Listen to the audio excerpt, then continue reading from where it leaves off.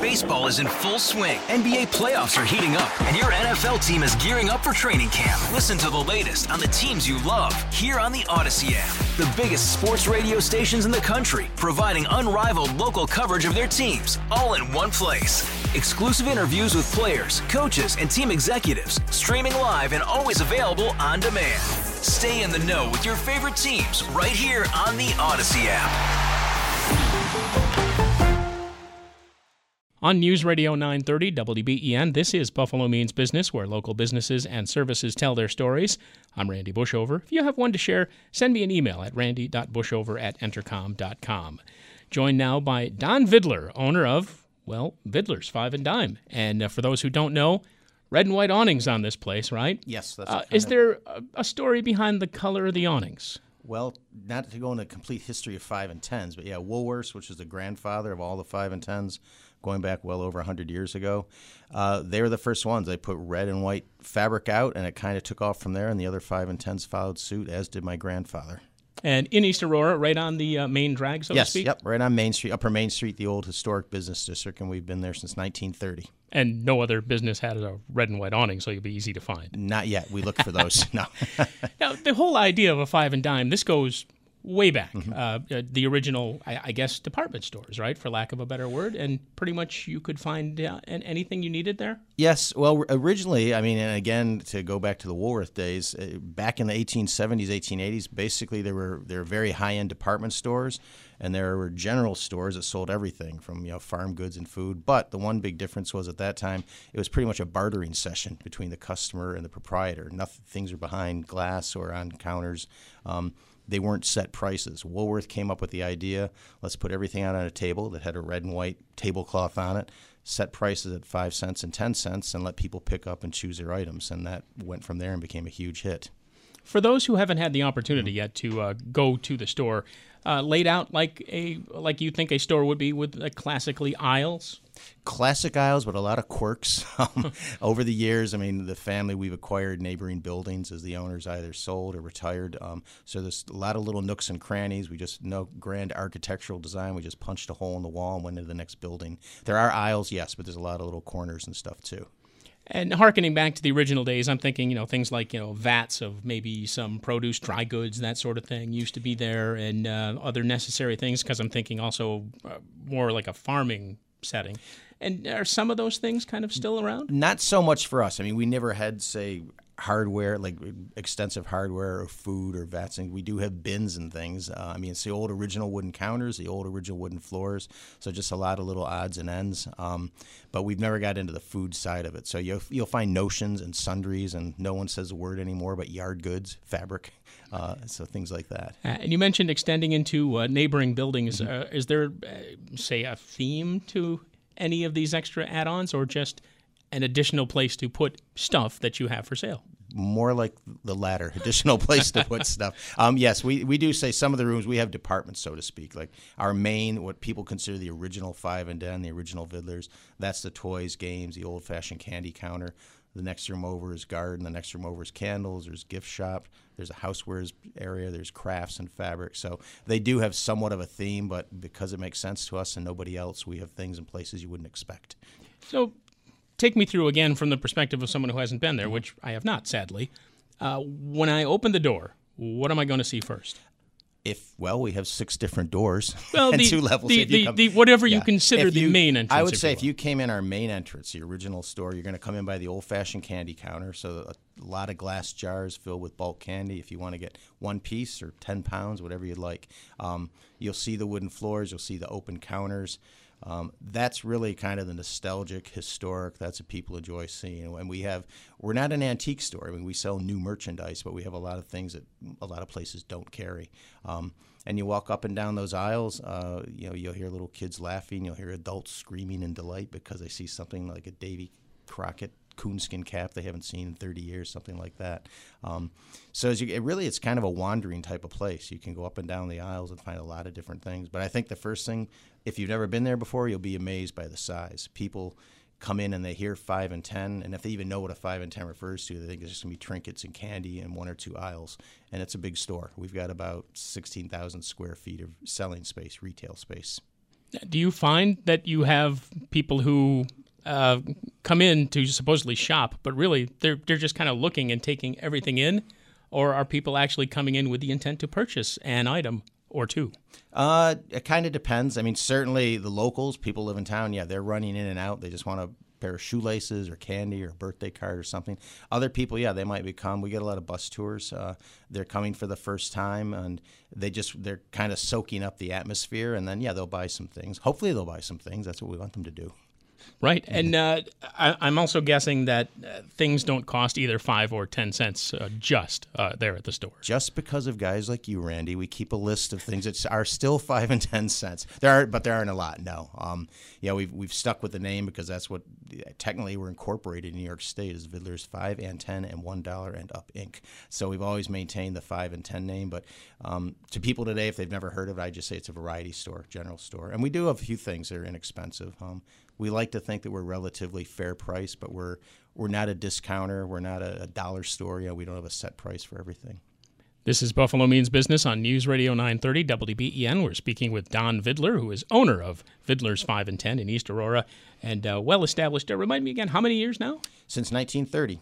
When my granddad first opened in June of 1930. So we're talking 3 generations now? Is that yes, how the math works? Yes. Okay. Granddad, and then for many years, my dad and my Uncle Bob and Ed, they were well known in Western New York as the brothers of Bob and Ed. And then my sister just recently retired, but she was there for many years. And my cousin's there now with myself, so we're the 3rd generation. And again, I'm going back on my thoughts on the original concept of the 5 and 10. It was kind of like also a meeting place for people in the town, or in this case, the village.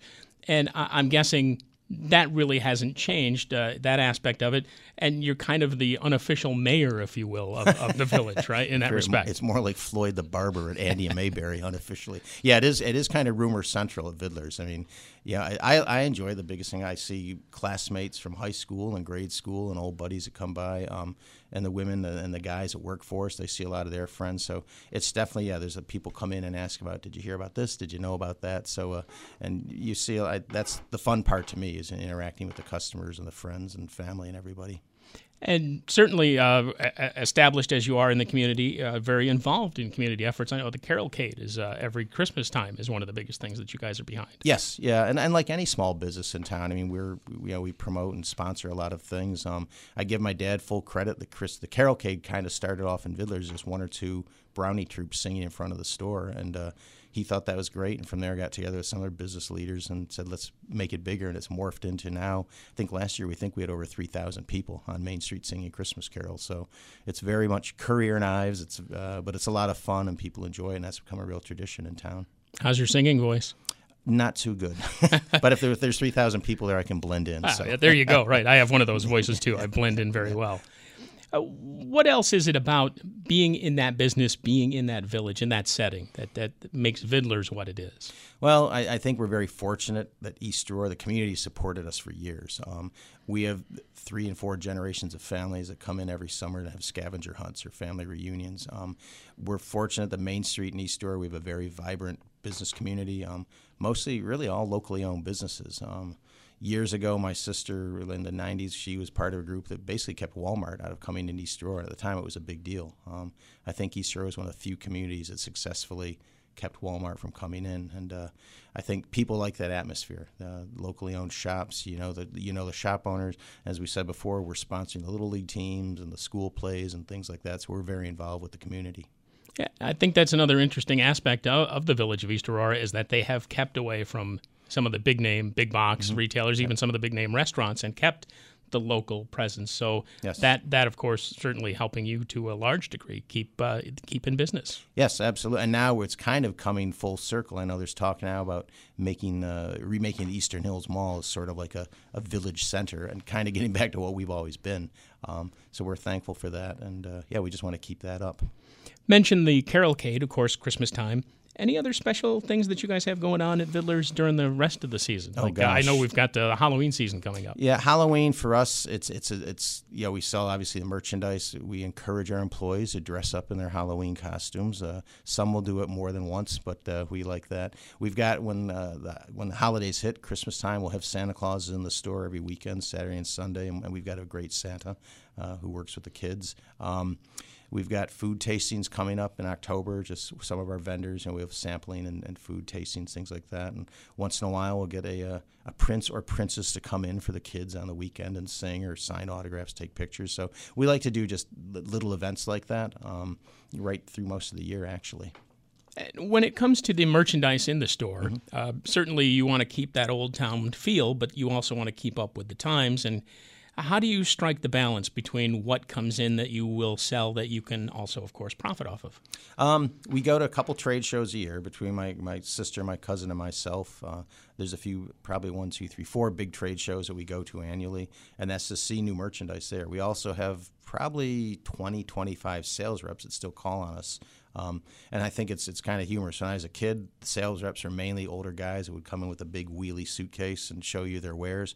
Now it's mainly women with an iPad, and you just do everything on screen. But we still look online. The one nice thing about being a small business owner, my dad would like us, we can make an executive decision in about 10 seconds. I don't have to do a PowerPoint demonstration to justify buying something. We can go out and buy 2 dozen of it and see if it sells. And if it does, great. And if it doesn't, we go back to the drawing board. Yeah, we talked about the size of Vidler's Five and Dime there in the village of East Aurora.